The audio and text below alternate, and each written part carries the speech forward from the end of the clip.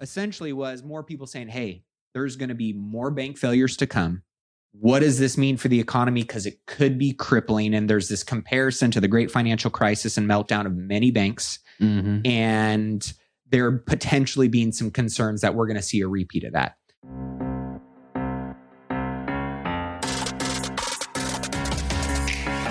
Welcome into another episode of Money Moves, where we talk all things stocks, real estate, investing, and personal finance to help you on your march to $1 million and beyond. Of course, your host, Matty A., my co-host, Mr. Breedwell. What to do?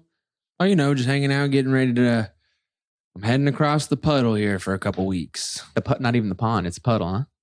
I call it a puddle. Is it called the pond? I thought it was the puddle. It's the pond. That's what all the Europeans call it. That's how cultured I am.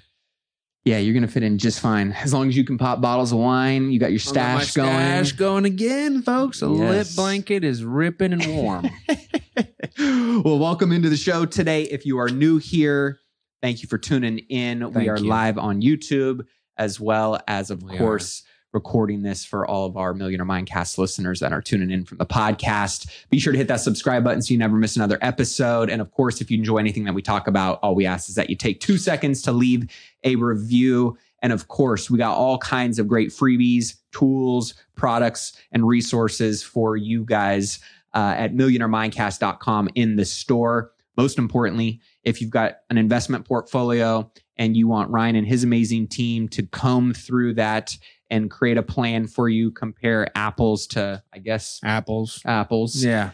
You can text the word X-ray to 844-447-1555, as well as my accredited investors. If you are not on my deals list, you're looking for passive income opportunities, text the word the deals to 844-447-1555. That at least gets you on the list and notified of when those opportunities and offerings come out. I only put that out to my accredited investor network.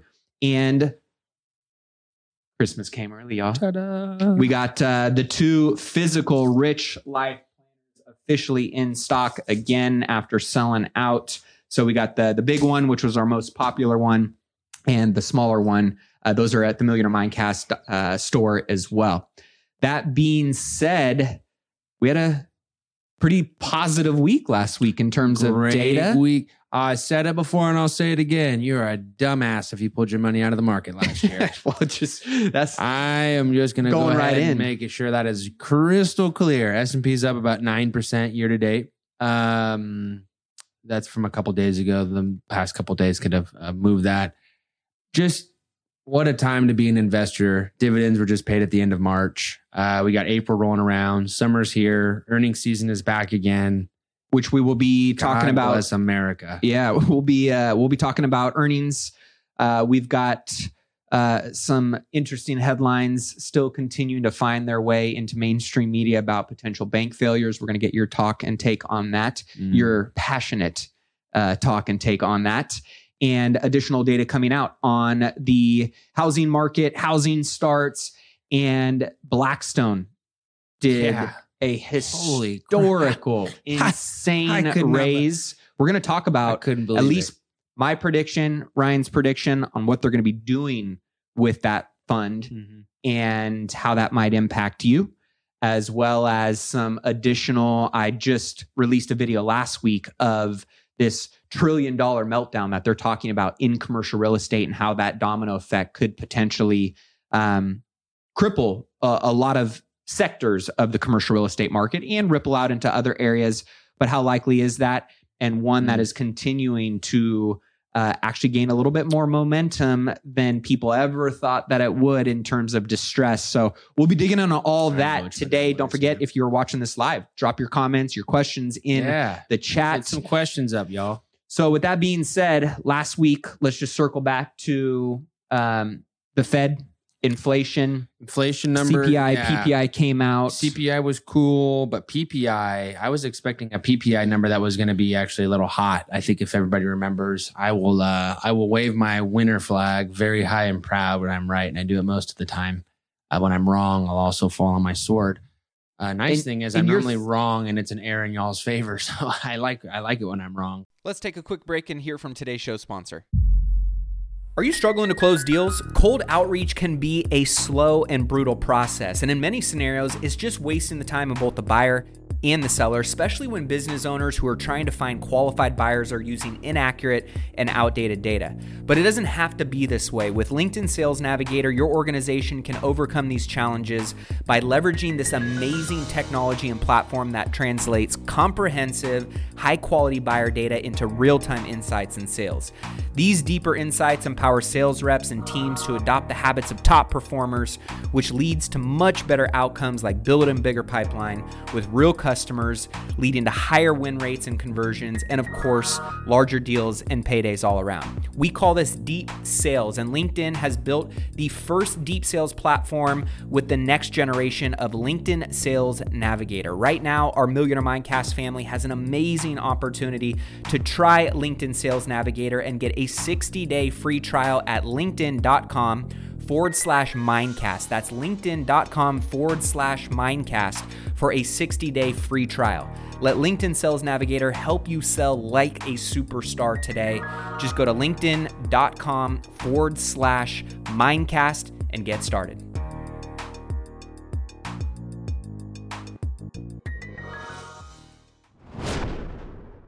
Talk about what your thoughts were on PPI and why. I was tracking inflation data producer.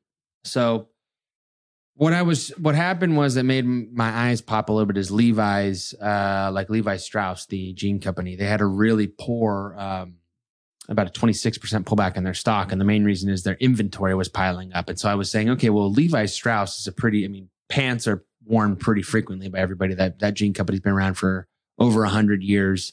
I started to notice that the inventory reported numbers like on 13Ks, which are the quarterly reports from these companies, and 10Ks reporting that they had inventory pile up or they weren't going to be able to pass through as much as the discounts or the sales or the promotions because they're starting to catch back and hit their books on the debit side. Mm-hmm. So that told me, oh man, we may have a PPI number that's going to be much higher and hotter than expected because the producer price index, that's exactly what it tracks. How much are the producers having to absorb in cost before they pass that through essentially onto the consumer? Which we were seeing some of the consumer side pull back, which was positive. Correct. We weren't sure if the producers were seeing it yet, the manufacturers. Well, not only that, I think that the consumers were pulling back, so they were spending less, but that almost works against them because they need the consumers to spend more. But when they spend more, they're spending more because they're discounting. So they're taking a loss on margin.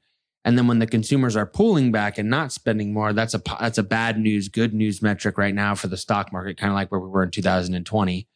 But then their inventory piles up. So you have this catch-22 going on, and it's a very fine balance of the sweet spot.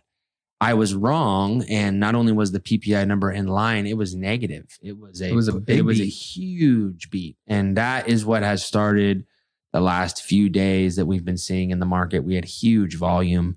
Yesterday we had nice end of day volume, yesterday we had nice end of day volume. It's Tuesday today. Market was pretty flat today. We had some profit taking as far as on indexes, but as stocks as a whole, we saw about 42% of the stock market in the green, and above it, their 200-day and 50-day moving averages. So when the stock market's been bad, it's been looking like this, where it's moderately acceptable. You're not going to make money every single day in the stock market. It's just not possible. And when it's good, the ratio or the breadth on penetration is like 3-to-1. You're getting 3 buys to 1 sell. So it's quite the case to be a bear right now is not very good. And it's always easier to be in my position and be somewhat of a permeable, meaning that it's not a bad time to invest ever. You just got to move your money around and put it different places. Mm-hmm. But the bear case of, hey, there's no longer a soft landing and a hard landing. I said it probably 3 months ago. How about no landing? I don't know if I was the first person to say that, but I'm pretty sure I was like, I don't think the landing cares. And when we look back to the stock market, back to 1927, we do have one time where the stock market pretty much said, fuck it to the data.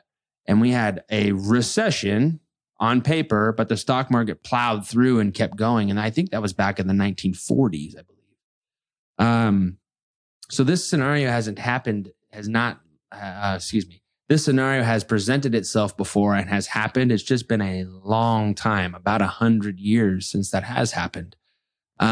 We had a similar setup to where it wasn't a full-blown recession. It was just recessionary-like in certain sections, which is why I've been stuck on the fact that the market condition that we're in is a technical recession, but not a true full-blown recession. And I don't think it's ever going to get to that. And the thing I will just tell you, if you're hearing it on the news, it's for sure not going to happen. Because if it was that easy, you would just turn the news on and invest your money and you'd make money. Right. That data is old. That's a headline to get you to click. The one person that I was surprised that recently brought something up about a recession was Mr. Buffett. That was a surprise to me because I don't normally disagree with Mr. Buffett, but this is going to be a time where I diverge and say it's not in the data. It does not. I don't know if you've been to the mall on a Saturday. I don't know if you've gone out on a Friday night and gone to a restaurant. Restaurants are packed. Could it still be early in that? No. And in Q3, no. Q4, we start seeing things slow down. Of course, let me just read this to you. Yep. Mr. Peter Schiff, our perma bear. Yep. According to its recent minutes, the Fed no longer expects a soft landing, but a mild recession. What makes the Fed think the recession will be mild? Normally, the Fed doesn't even forecast any type of recession. So if they can actually see this one coming, it likely will be massive. You have to fade the Fed anytime they give you a recessionary, I guess, stick in the ground. Because in September of 2022, they also said inflation was transitory, which they don't normally make comments on inflation as well. And that was completely 100% wrong. There's not going to be a recession. It just can't. We're tracking at over 2% GDP for Q1. Yep. Eventually, that record's going to run out of steam. 16 months, people have been saying recession. And it's not coming. Unless the Biden administration decides to go into the dictionary and start redefining again what a recession is. Well, I don't think that narrative has a whole lot of legs behind it, right? But a dead clock is right twice a day kind of deal. True. Yeah. So let's talk about this a little bit because I'm hearing more and more people say, hey, despite all of the rate hikes, money remains too easy. The Fed funds rate is still below the official inflation rate and even further below the actual rate. Given that CPI has likely bottomed as it heads higher, the Fed will likely need to raise rates to avoid easing further. I'm not of this camp. No. You and I are not of this camp. No, money, M1 and M2 money supply have tightened. I was going to say, right? This is where I get... Talk real quick. What is M1, M2 money supply? So people can understand what that means. The money that's in your checking and savings account, and then the money that's just in your checking account or just in your savings. It splices the money out and how people normally spend it, and it gives trends to the regulators. Essentially, this is where I get really mad and upset, and you get my sassy, I guess. There's just no data to support that. It's just it's a verbal vomit of bullshit. And all he has to do is spend 5 seconds with data that he has and just look at it. And then when you get these names like the Robert Kiyosaki's, the Peter Schiffs, you've been right one time and it was important, or you've done something to get yourself notoriety. And then people just think that because you say it, it's true. And that's where the whole guru craze happened. And that's why there's all these people on social media that do all this stuff. And most of them are just wrong. And I don't know, I'm over here almost like an outlier. I'm not perfect. I don't have a silver bullet. I'm not doing anything with anything else that any other advisor doesn't have. Peter Schiff has way more fucking money and resources than I do. I just don't know how you can be so wrong when it's not that hard to be at least moderately right. Well, and I don't necessarily know if we were to go back and track the history of their predictions and Robert Kiyosaki has never been correct. I was going to say Kiyosaki 0%. Ultimately has been talking about the world imploding for at least a decade and a half, if not more. He looks like a walking and that's really tied to, I think, his timeline of relevance. And I love Kiyosaki for what he unlocked in my mind of what cash flow and wealth building assets and passive income can do for you. And at the same time, his 4 G's of guns, grub, ground and gas being, the ultimate investment pie chart and Bitcoin for, how many people that have subscribed to or followed that financial advice versus a very level-headed, holistic, long-term, and balanced approach of real estate, stocks and equities, and insurance, you compare those two side by side, those in the Kiyosaki or the Shift camp, and those who subscribe to a more holistic, long-term, balanced, diversified approach. I mean, it's mind-blowing how much more profitable and sustainable and ultimately beneficial one is versus the other. Correct. And but it's not sexy. I tell people all the time, it doesn't get clicks. No, it doesn't. It's not super sexy. It's just, you have to do this and then this happens. But I would argue that like really good real estate is not sexy. No. It just works. People ask me all the time, don't you just love real estate? I'm like, no, it's actually pretty damn boring. I mean, it really is. What it unlocks for you, I love that part. It is sexy. Yeah. That is sexy.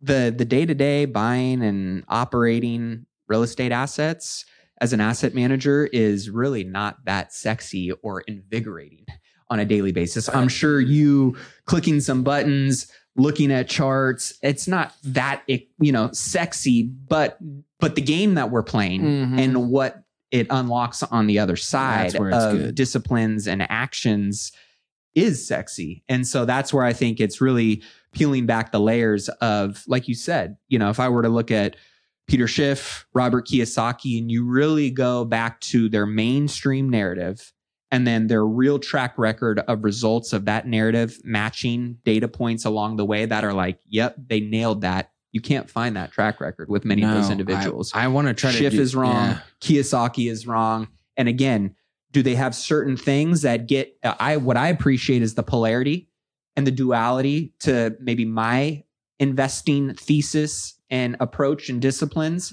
because it forces me to have some level of healthy paranoia to continue to stress test my model that ultimately just builds a deeper moat around what it is that we're subscribed to in the first place. Yeah. Let's take a quick break and hear from today's show sponsor. Our sponsor today is Uplift Desk, creators of the best office furniture designed to help you work better and live healthier. You can visit upliftdesk.com and use the code MINDCAST for 5% off your order. And if you sit all day long while you're at work and you've never tried a desk that can transition between sitting and standing, you got to. It'll be a complete game changer. My standing desk is by Uplift Desk. It's what I use every day to record the show, prepare the show, do all my office work.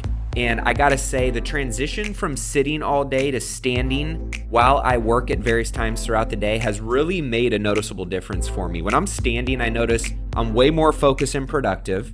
I'm way more alert. And I even have a little standing treadmill under my desk now, which allows me to get some extra steps in while still plugging away on calls and getting work done. Keeps the blood flowing throughout the day, which obviously can reduce all types of different health risks and repetitive strain. And I've noticed that my posture has drastically improved since switching to an Uplift desk as well, because I'm not hunched over the computer all day. And while there's a lot of options out there for you to choose from, the reason I chose Uplift Desk is because of the quality. It doesn't wobble. It's completely stable. It's built to last. You can definitely tell based on the materials they use, and they are customizable too, which is really cool. They let you build your custom dream desk by choosing over 100 desktop choices and hundreds of accessories that you can build into the desk for your own perfect workspace. And you can do that by using the really fun to use desk configurator. And once you have your desk all designed and picked out, you order it. They ship it the same day. You get free shipping. They do free returns with free return shipping if something goes wrong. And the best part is they have an industry-leading 15-year warranty that covers the complete desk, which was a really big deal for me. It shows that they stand behind their product for at least 15 years. So to get yours, go to upliftdesk.com and use the code MINDCAST for 5% off your order. That's UPLIFT desk.com to get 5% off your entire order with the promo code MINDCAST. And again, I appreciate the conversations that those two have started. That's a shoo-in. It's just the stuff that they say is like incorrect. Just like you can, most of the stuff that you'll find on like TikTok or Instagram about like life insurance is not true. If those people were saying the things and those things were true, then somehow they have some secret and they know this secret. And like, that's where you can red flag and know that it's like, okay, this is probably a load of bullshit. The stuff that you want to do is just not going to keep you up at night thinking every single, oh man, I'm so excited for this. It's having renters that pay rent above your costs. It's having cost segs on your commercial properties so you're not paying taxes and you're getting all the benefits.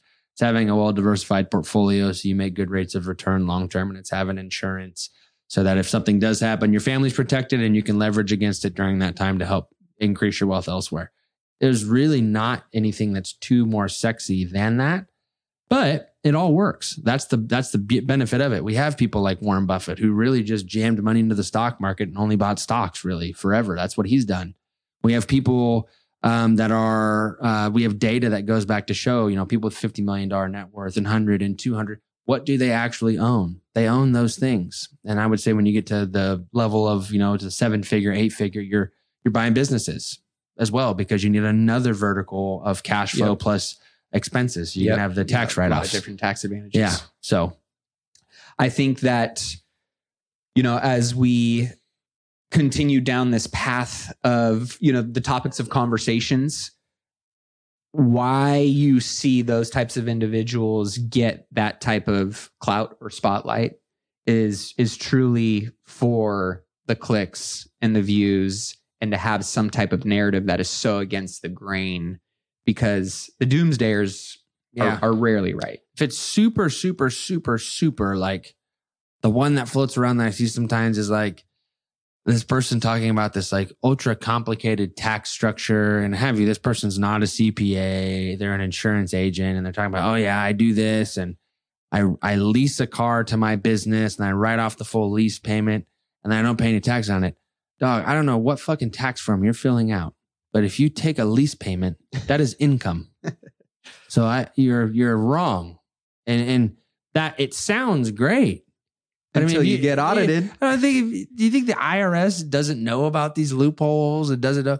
There's really not that many crazy loopholes in the tax system. I mean, life insurance works because you loan against it. Loans are not taxable. And if you make more interest than your loan costs, that's how that works. Stocks are not mystical. Real estate is not mystical.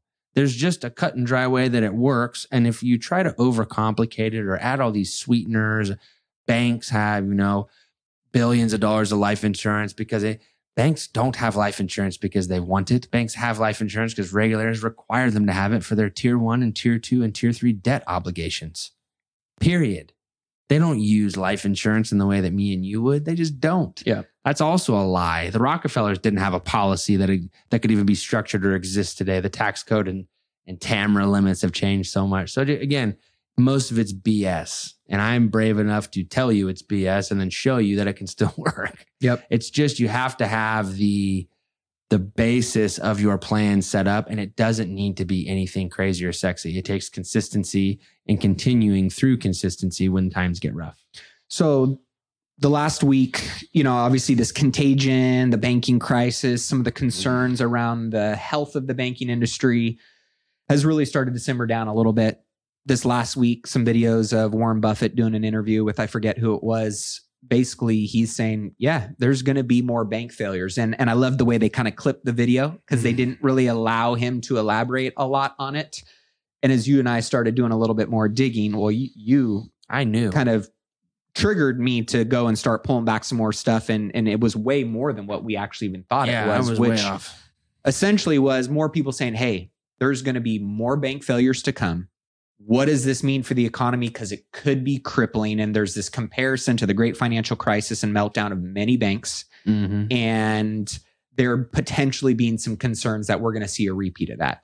And so you and I started doing some digging. You started with, I was there. So I thought it was like 5 a year on average. Well, and I think what most people don't understand is SVB, First Foundation. These were highlighted. And one, there was this hype and hysteria and all of this, PR around it, as if it was a massive anomaly in the sense of being a banking failure. It was a big deal because obviously the size of these banks. That being said, as Ryan and I did some more digging, banks fail every year. Let me give you some data around how many banks fail every year that you probably don't ever hear about. So from 2010 to last year of 2022, and this stat is as of actually April 17th, 2023. So what is that? Yesterday. There have been a total of 597 bank failures in the United States. Mm-hmm. I'm sure outside of SVB and First Foundation, and maybe once in a while, someone that maybe gets some kind of publicity, which is very rare that you could probably pinpoint, you don't hear about these. The average number of bank failures per year from 2010 to 2022 is approximately 49 banks a year. Yep. So when you and I were debating, just not a big deal. Is this a big deal or not? No. I was like, well, we know more banks are going to fail. I mean, banks are like businesses. Banks have committees and they make decisions based on what their investing thesis is for that bank and how they can go out and make money, because banks are in the business of making money. And if they make bad decisions or have bad committees or executive teams, like we saw with SVP and, with First Foundations, and they get out in front of their skis, just like a business, a bank can fail. And so it's not as big of a deal as people are making it out to be. Correct. And I think my question to you is there any validity behind there being more to this story outside of knowing there's this many banks that fail every year? Is there something that could potentially lead to a further ripple effect that could create some volatility in the banking industry as a whole for the United States? No. If I can be, and I've said that since day one, not a problem. It's all just hyped up for media. And the thing I kept asking people is like, okay, great. Who is Silicon Valley Bank? I would have never known about Silvergate Bank? Yeah, I would have never known about them unless we had every news outlet covering who they were. Yeah, they're just not important. They're a regional bank. They're non-systemic. And the funny part is that I've just been proven right on today, yesterday, and last Friday and Thursday. JP Morgan, Morgan Stanley, Goldman Sachs, Bank of America, all beat on their reported earnings. And you want to know why? Because people are just going to move to bigger banks. Just like I said would eventually happen anyway. Now, a lot of people bitch and moan about, then there's no competition. There's like 4 banks in Europe. You know that, right? Like 4. And is that a good thing or a bad thing? It's a great thing. Are you interested in boosting your income by an extra $50,000 this year? If so, you're going to love what I've got in store for you. I am beyond excited to officially announce an incredible opportunity to join me in my exclusive mastermind, which will include myself and 25 other hand-selected investors who are actively pursuing commercial real estate in 2024 and want to be held accountable to making sure they buy their first or their next commercial real estate investment property that will net them a minimum of $50,000 a year. This mastermind group will not only teach you how to do that, how to find, how to analyze, how to structure and buy these types of commercial real estate investment properties, but you'll also have an opportunity to be a part of an intimate group of high achievers that are going to take your network and your resources to a whole nother level. But here's the catch. Like I mentioned before, this is exclusive. We're only selecting 25 ambitious individuals for our founding members group who are serious and ready to take that next step in their commercial real estate investing journey. So if you are ready to increase your passive income by at least $50,000 in the next year with commercial real estate investing, then this is your moment. These spaces are going to fill up fast. And trust me, this is the one and only time to be a founding member, which comes with some pretty special benefits. So head over to myfirst50k.com and submit your application now. Again, that's myfirst50k.com. You can head over there, check out the program, see everything that it entails, submit your application to join, and I can't wait to connect with you soon.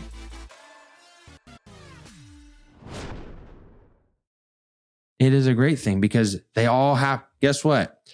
That's a fallacy that less creates no competition, because then there's not 600 different banking products. There's 4. That's clear and concise, which is the best. And they're all 4. People are going to have to look at 4 options when they go and look at it. It's way easier. I mean, how many times have you heard of somebody, oh yeah, I have this regional bank that I know of that you've never heard of that's in my area that pays this rate that's just better, and you don't know about it because you don't know about them.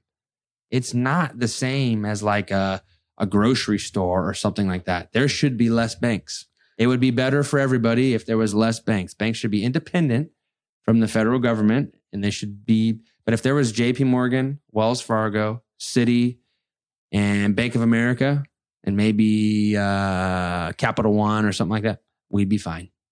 We would not need that. We don't need the regional banks, because ultimately when regional banks get outside of their zone on something, they go to support to the larger banks anyway to get that product pushed through. You're always going to end up at a large bank at the end of the day. They have better rates on products because they have larger economies of scale. It would be better for everybody if there was less banks. And I'm sorry for people that work at a regional bank, or I'm not hating on you or anything. It's just the fact of the matter. There's too many banks that people don't have to compete for your business. That sounds so bass-ackwards, but you really want less banks so that then there's a high level of transparency. So then all of them have to compete for your business. Apple just showed up everybody today and pretty much said, we're just going to take all the money from the banks just by offering a 4.5% high yield savings account. Yeah, Apple's 4.15% savings account marks golden age of cash. That headline was interesting to me. I saw it come out and more people talking about it. Is there anything to pay attention to there? And what is the method behind their madness with that, that approach? I said a couple weeks back that banks were going to have to start vying and actually fighting to keep their customer deposits. And I think that's what's going to start happening. I mean, I bank at Chase for the company and myself, and they pay me 0.02% on a very large account. I wouldn't be surprised if that rate starts creeping up. Which I was going to say, I don't mind Apple doing this, because all it's doing when we're talking about competition, it's going to make everybody is making the bar get raised a little bit, instead of people going, I'm practically losing money by keeping it in. And do you realize that there's 30 or 40 regional banks that pay much higher than that, but you'll never know about them because never heard of them. Exactly. So why is it so quick with Apple? Because they're big. They're big and they're recognized. If we can have that down to 4 or 5 banks in the US, everything would be better. So to recap on that, then this move by Apple ultimately, in your opinion, is going to serve the customers. Oh, yeah. And give them a little bit more leverage when it comes to allocating who you decide to put your funds with and bank with. Yeah, it's going to make banks have to function more as a like how they used to function. Like when you used to go, there didn't used to be a bunch of big banks. It was all regional style banks. Wells Fargo was here in California, actually in our neck of the woods in Sacramento and Auburn. You would go drive to that branch. They would know you at that branch. Yeah, I haven't been at a damn bank your money in is so long, I can't even remember. You couldn't go to a Wells Fargo in a different town. They didn't have your money. It was at that. It's different times. So the relationship, them vying and fighting for your business, them paying you yield. Now it's almost like they've gone to this, like it's your privilege to work with us. And that's getting flipped back on its head. And anytime the pendulum swings, like you were saying, one way too far, it just gets pulled harder and harder and harder back the other direction. And we're going to see it get pulled pretty hard. We should start seeing savings accounts and checking accounts look like our parents. So does that lead to a problem for the banks, and do the margins and profits of banks shrink? You just saw Webull, which is, I use Webull for some of my personal it's like a investment. Robinhood. They just decided that they're going to pass through 100% of the cash yield to their customers and take none of it. And that's a whole segment of their profit that they decided to get rid of. Their CEO said, this is the new. You're going to have to start making money in other places. They make money on order flow, just kind of like a lot of places do. They make money on selling call and put positions and stuff like that, but they got rid of their profitability on cash. They make zero money on cash and pass it all through to their customers. That is not a loss leader for them, but no longer a revenue vertical that they have at all. And they did that to attract more deposits. Obviously there's a lot of downsides that come with the technology age, with social media. But one of the things that I really do believe is a massive benefit to Main Street at least in terms of the financial world, the money game that we're all trying to play and win at a high level, is this one, access to information and us actually being able to sharpen our financial tools on our belt and be a little bit more equipped to engage in these conversations, to engage in these debates, to engage in these negotiations to actually benefit us. The other side that I think is phenomenal is it really has created a new level of transparency and accountability in this money game as to who are the big players that are winning this game at the highest of levels, and maybe some of the rules that they're bending, or maybe just the way the rules are established and set up in their favor and not in ours. And it really has created somewhat of this negotiating power for us to start asking questions and really trying to understand why things are done the way they're done. And if they can't be changed, how can you get it to work in your favor or play it to the best of your capacity to win? At the same time, asking enough questions loud enough for some of these rules to start getting retooled a little bit. Yeah, and I think that like Elon taking over Twitter, that was something that'll happen with the mainstream media. You see a lot of them just quitting Twitter because they're, we take 70% government funding and they don't like that being known. And you're starting to see a mix up in the transparency level. And it was funny that that's kind of the way that everything is going. It's just modernization. And you move and you change and you grow, or you get left behind. Mm-hmm. So shifting over a little bit to the real estate side of things, we've got some March housing start data that just came out. We have seen single family units under construction peak, and that was since single family starts have now started declining as of this last month.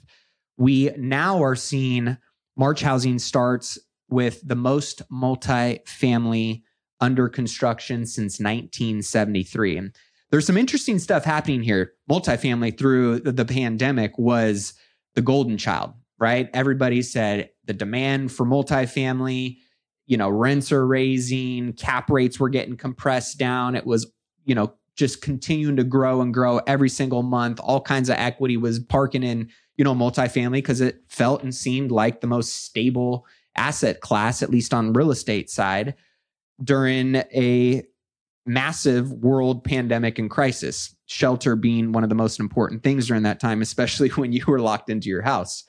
So we're starting to see that rents are softening. We are seeing a lot of the short-term debt that was secured over the last few years becoming due here. And to give you some data around that, as a pending wave of 1.5 trillion in commercial real estate maturities crests in the next 3 years, which there's a company that does a lot of data reporting called TREP, a record 152 billion in commercial mortgage-backed securities for rental apartment buildings is going to expire this year in 2023. We've already seen in some headlines some massive funds, REITs, and portfolios go into default or actually begin foreclosure proceedings. And so I think it's going to be really interesting to see what this looks like over the next 12 to really probably 3 to 5 years, because that's generally, 3 to 5 year, maybe 7 year timelines on a lot of commercial properties of when they acquire and look to either refi to get debt back out or new debt on, as well as pay out investors, recycle and move up.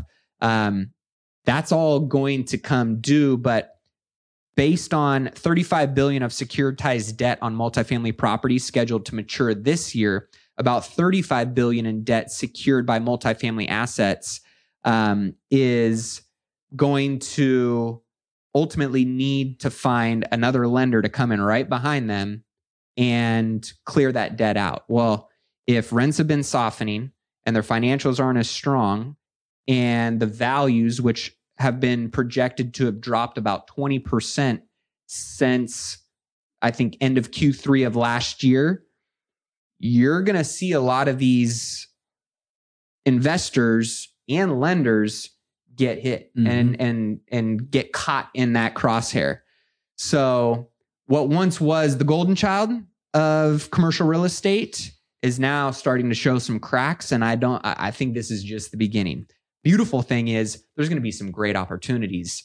And that leads us to why one of the largest, if not largest now, real estate hedge fund in the world, Blackstone, has just closed out a record-breaking $30 billion in funds. What do you think they're going to do with that money? Buy commercial real estate. Buy commercial real estate. Yeah. There's only so much single family real estate you can buy. And ultimately, they don't see the opportunity in single family real estate as they do right now in commercial real estate.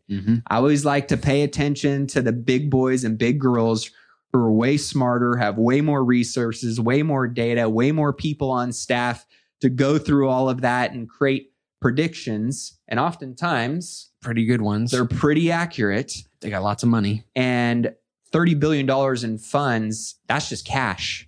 When they lever up debt, 4 to 5 times, maybe 6 times that. So we're talking $180+ billion in commercial real estate that they can take a swing at. And my guess is they're cashing up now for what they think is coming in future quarters, which, oh, wait a second. What did we see in the data? Oh, that's right. $1.5 trillion worth of real estate. So they're going to be able to take a pretty nice swing at, let's say, 10% of that. Yeah, about 3 to 5% of that. Right?